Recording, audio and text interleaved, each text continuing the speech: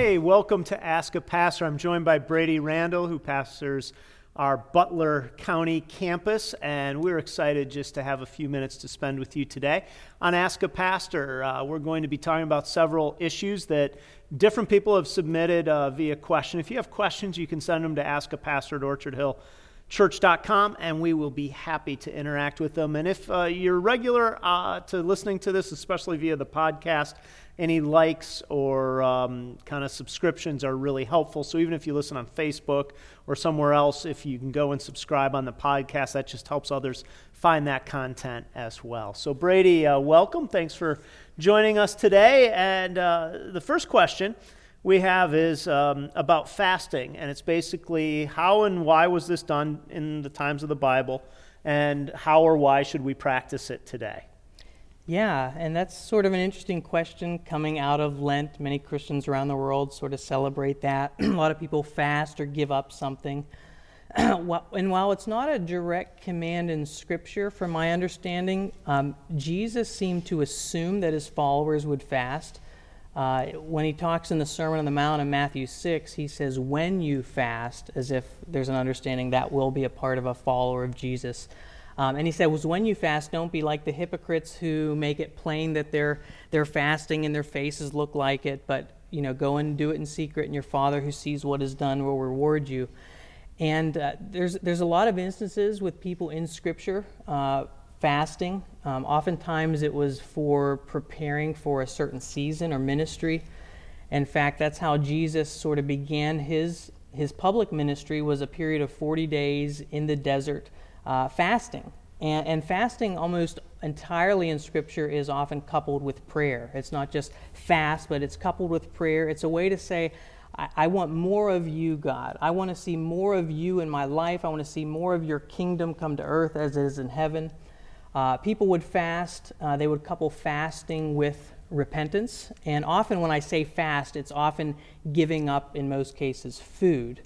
And so, today when people fast, it doesn't necessarily have to be food. It could be social media or sports or television.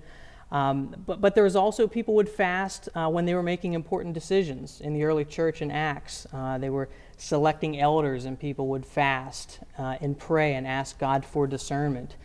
And I think one of the best texts about fasting in Scripture is Isaiah 58.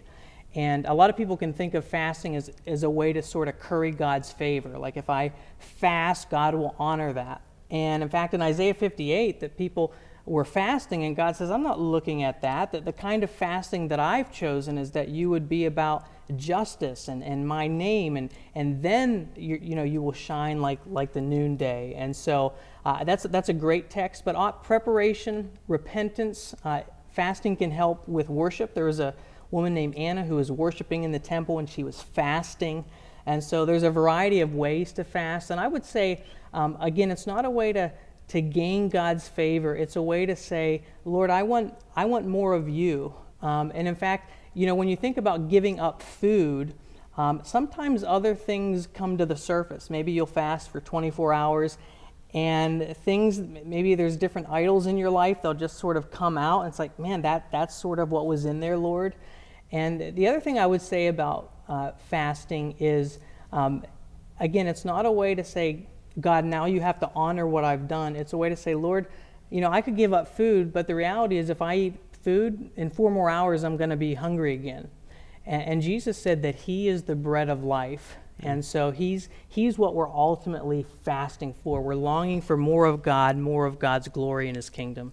So if I were to put a definition on it based on what you just said, it would be basically some kind of self-denial for a spiritual purpose. Would that be a fair definition? I think that makes sense. I think it's a little broader than that, but it is there is a sense of self-denial. So what's the broader aspect? Well, I just think about Isaiah 58. It's not just a giving up something; it's actually being for justice. In fact, I love that text, and I won't read it all now.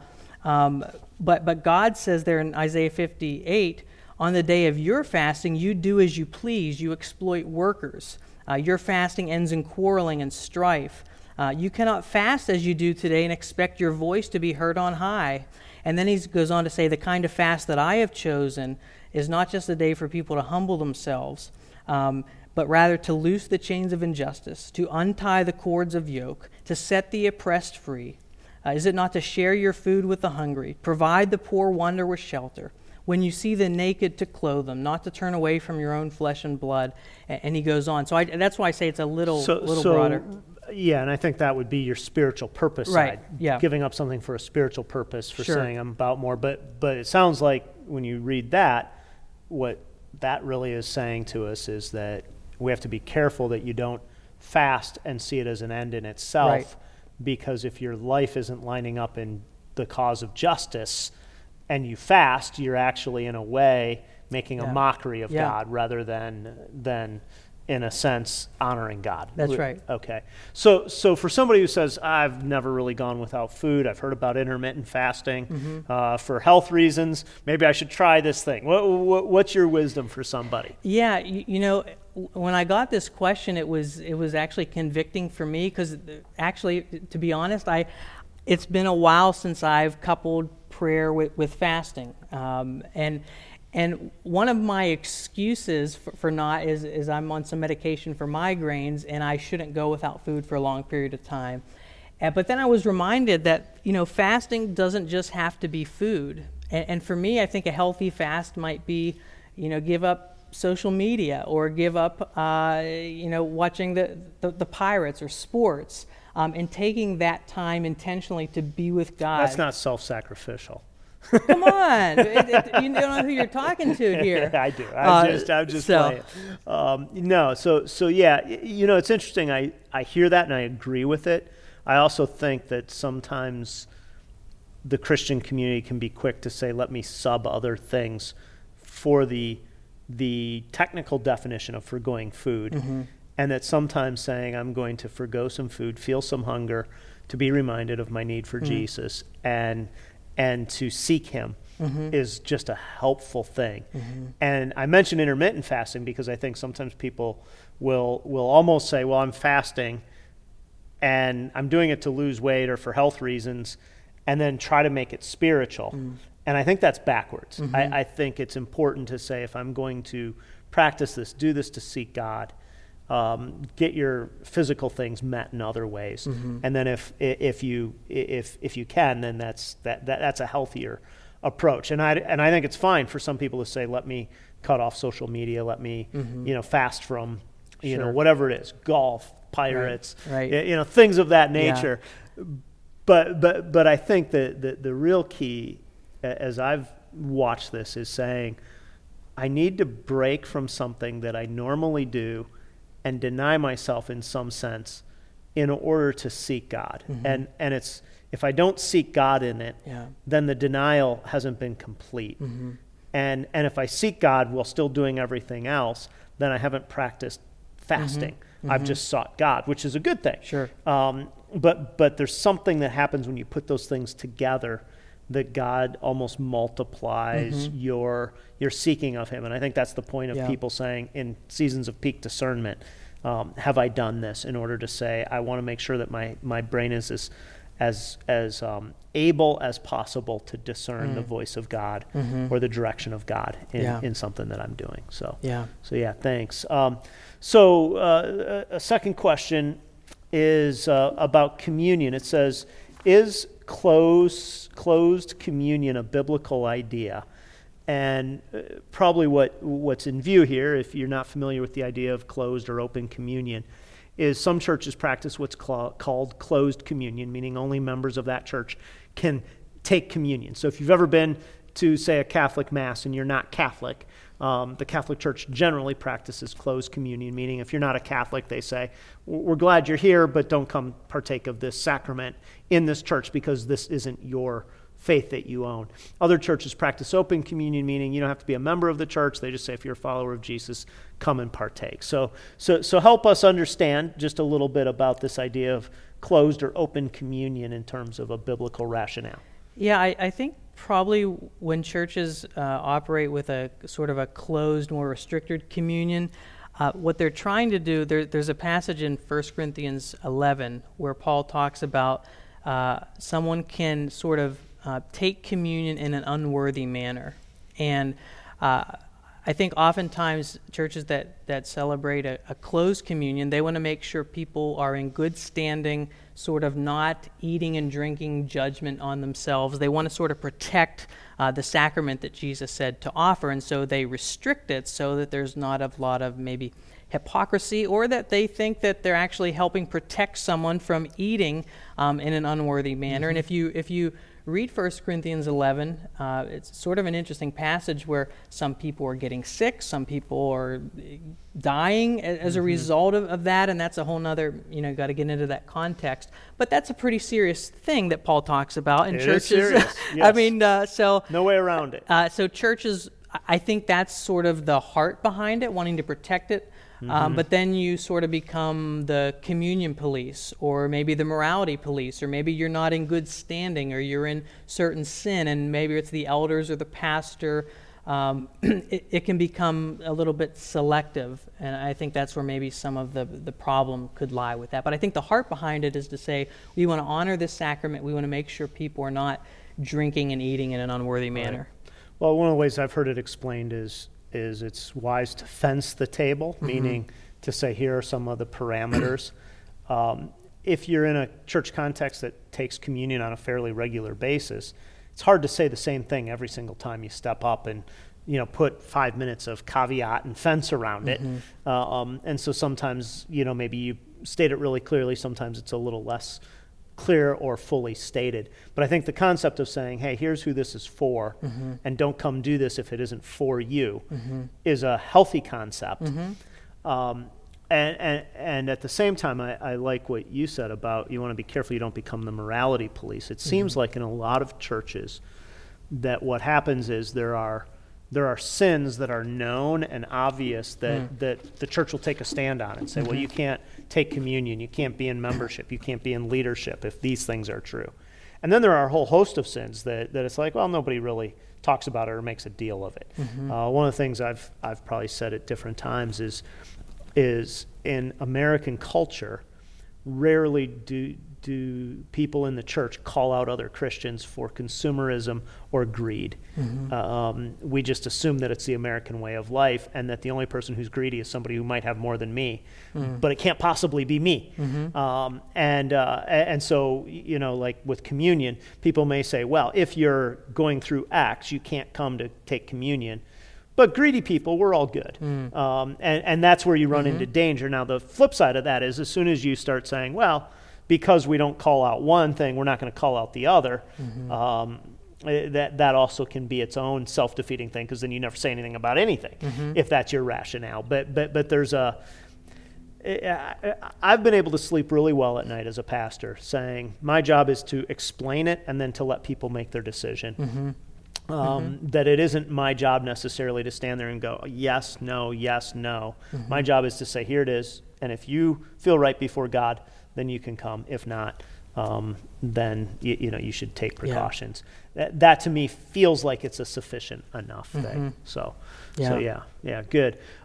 So the last question here, Brady, is, and this is from a student in our student ministry. They asked several of the students just for questions that they'd be interested in. It was, help us understand the Trinity. Wow. So let's hear you, in just a couple minutes, explain the Trinity in succinct and compelling form. Wow. Well, these students are in good standing with Christians and theologians across the ages. I mean, this has been a controversial topic in the church. This has led to different heresies in the church. This has led to really wise, godly men and women coming together in councils, trying to understand what is the truthfulness of Scripture, what is being said, and how do we understand it? Does it transcend reason? Maybe not irrational, but does it go beyond just logic and reason? And I think what people have said is that in Scripture, there's a theme throughout Scripture that God is one.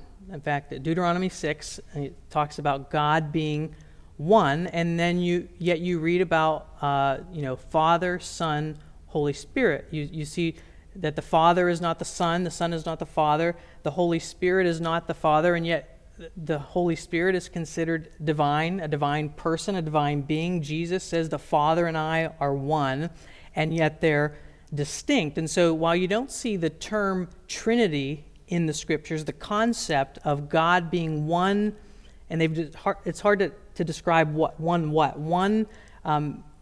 essence, but three distinct persons. And by that we mean God is one substance. All right. So hold on. let me. I know you're about to get to the good part of it, but hang on. So I just had flashbacks to seminary there. So you have a 3-year-old son, right? Nash is 3? Yeah. All right. So fast forward 2 years. Imagine Nash is 5, and he says, "Dad, explain the Trinity to me." Let's back off the seminary and give it to me like I'm 5-year-old Nash. Well, here's the thing. I've heard some analogies that help you sort of understand it, but they're also heretical at the same time. Like I've heard people say, the Trinity is sort of like water, right? It can be liquid, gas, and ice. I was like, okay, that's 3 different things, but the Trinity is not different modes. Mm-hmm. I've heard some people say the Trinity is like a person. A person is a father and an uncle and a brother. Mm-hmm. Well, that's, I would say, bordering on heresy, because it's not like God puts on different masks. Mm-hmm. One such analogy that I think is helpful, maybe you can help if this is helpful.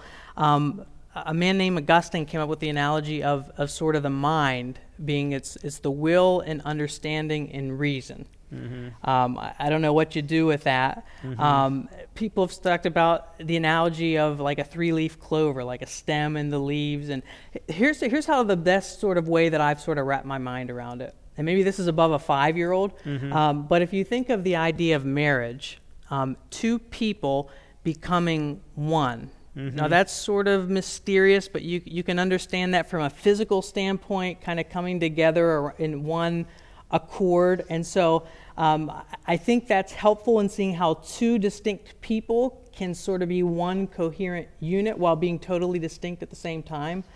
The marriage analogy helps me get my head around it. Have you heard any really solid analogies where you'd say this is really, like I said, water? That's understandable, but that's, I think, can be heretical too. Mm-hmm. Have you heard any really good? I've heard people use the pretzel. If it's got 3 things. Okay. I think the analogies, as you said, they all have some danger, because if they're taken too far.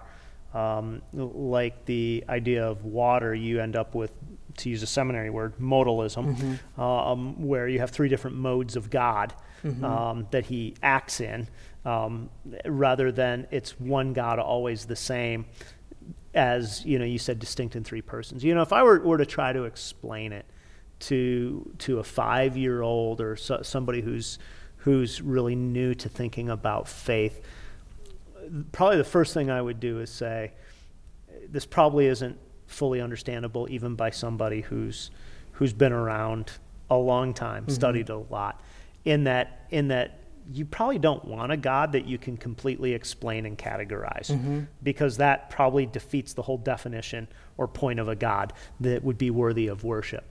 But having said that, I would say that God the Father is the one who controls and is sovereign over everything. Certainly that doesn't mean that Jesus or the Holy Spirit are not, because that's where you get into modalism or different persons. Jesus became the tangible physical expression of God. Again, not that the others are not expressions of God, but Hebrews 1 tells us that he's the exact representation, that's how you get a window into who God is. This is what helps us get our hand around it. And then the Spirit is the abiding presence, the ongoing presence of God, and that you need all 3 to have a full picture, and yet all 3 are distinct. And so, is there a good analogy? You use the analogy of marriage. I think if you just think about a person, again, to a 5-year-old, and to say, you as a dad, to say, well, I as your dad, sometimes I'm your dad, sometimes I'm Susan's husband, sometimes I'm the pastor of Orchard Hill, Butler County, and I'm always all of those, and all of those matter. Yeah. And I'm not one when I'm the other, right. But I function in all 3 realms. That's close, but it still leaves you a little empty. And again, I'd go back to why we can't fully understand that. And probably, again, if I could fully understand God, there would be a piece of me that would say, okay, then there's no mystery, nothing to worship or ponder. One way I've heard it expressed that I think is helpful is in terms of thinking about salvation and the 3 A's, so that God the Father authors salvation, Jesus the Son accomplishes salvation, and the Holy Spirit applies salvation to the believer. I thought that's sort of an interesting way to sort of conceptualize that. And the other thing I think that's helpful about the Trinity, that God has existed for all time. And so some people have said, oh, God needed to create humans so he wasn't lonely, that sort of thing. And I think the thing that the Trinity demonstrates is that God is totally complete in and of himself. And so the reason that you and I enter the picture is purely out of God's love for us. It's not that he lacks anything, so he had to create us. And I thought that was helpful. And this, I just wanted to read this quote. There's a guy named Bruce Milne, and he said this about the Trinity. You sort of alluded to this, but he said, for all of its difficulty, the Trinity is simply the price to be paid for having a God who is great enough to command our worship and service. And so there's just something that's, wow, the concept is there, and are we going to totally get it? I don't think so. But the truthfulness is there. How can we sort of understand it, digest it, and at the end of the day say, wow, God, you are so much more above us. Your thoughts and your ways are so much higher than ours. And the Trinity, the concept is I think, part of that. Yeah, good. Well, thank you, Brady. And again, if you have questions, feel free to send them to askapastor@orchardhillchurch.com. We'll be happy to address them in future episodes, times of discussion around this. Brady, give us a quick update about Butler County. How's it going for the campus there and the work there? Yeah, we're really excited. God is really on the move at Orchard Hill Butler campus, and been really excited about people, coming out of Easter and needing to find some more space and more parking space, and it's just been a lot of fun. It's been great to see all the kids there and events that we have around there. We're really looking forward to the summer months, to even, some churches sort of take it easy. We're looking forward to really ramp up ministry and connection, having people connect to God, connect to people, and really connect to the Butler community. So we're excited about what has happened, and we're really excited about the future as well. Yeah, we live in a time when a lot of churches struggle just to have people, and it's great when a campus or a church's struggle is to have enough place to put everybody, and that's kind of where we've been in Butler County. So thanks. Again, send any questions to askapastor@orchardhillchurch.com. Have a great day.